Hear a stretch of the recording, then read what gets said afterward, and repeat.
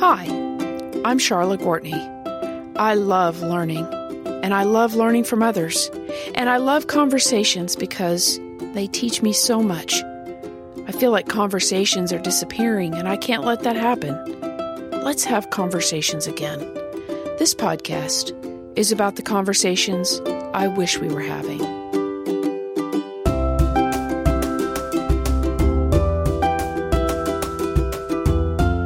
So I was reading back through one of my favorite stories from Luke's Gospel, chapter 5, about a paralyzed man who is brought to Jesus by his friends.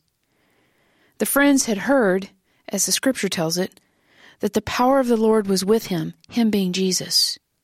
The power of the Lord was with him to heal. And so they did what any good friend would do. They take their friend to Jesus because maybe, just maybe. When the friends arrive, carrying the paralyzed man on his bed, it was probably more like a mat, they find that so many have gathered, there is no way they can get to Jesus. So they climb up on top of the house, taking their paralyzed friend with them, because Jesus is down below teaching. And they lower their friend down through the roof. I am just trying to imagine the scene. It just so happens that the morning I was preaching from this text, we heard a squirrel fall down inside the wall of our sanctuary. I know this because it has happened before, and I've seen the squirrel.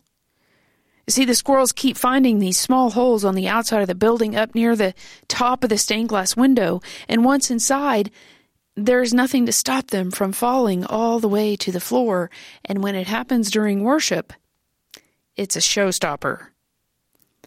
And so I'm imagining this commotion and Jesus taking a pause from whatever it was he was doing and noticing, did he laugh? Did he shake his head and smile? Did he move past being startled to see the need of this man being lowered down through the roof? The scripture says he did heal him, indicating that it was because of the faith of his friends. Do you have friends like that in your life? Pastor Adam Hamilton calls them stretcher bearers. These are the friends who bring you to Jesus when you cannot get there on your own. So do you? Do you have friends like that? If you can't be vulnerable, I bet you don't. Place yourself for a moment in the role of the paralyzed man in this story. And you'll see that it takes a lot of vulnerability to grab a hold of your friend's excitement, because what if they are wrong and you end up disappointed again? It takes a lot of vulnerability to allow them to help you, getting where you simply can't go on your own. Oh, the pride that must die to know that we really do need help. And it takes vulnerability to allow even your really good friends to carry you to the top of a roof when you are paralyzed. That's kind of like a trust fall times 10. I've needed stretcher bearers on several occasions, and having them meant the difference between tragedy and healing.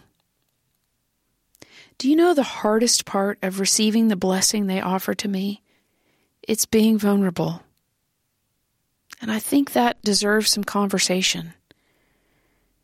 Can we be vulnerable enough to receive the gift of stretcher bearers when God sends them our way? I hope so.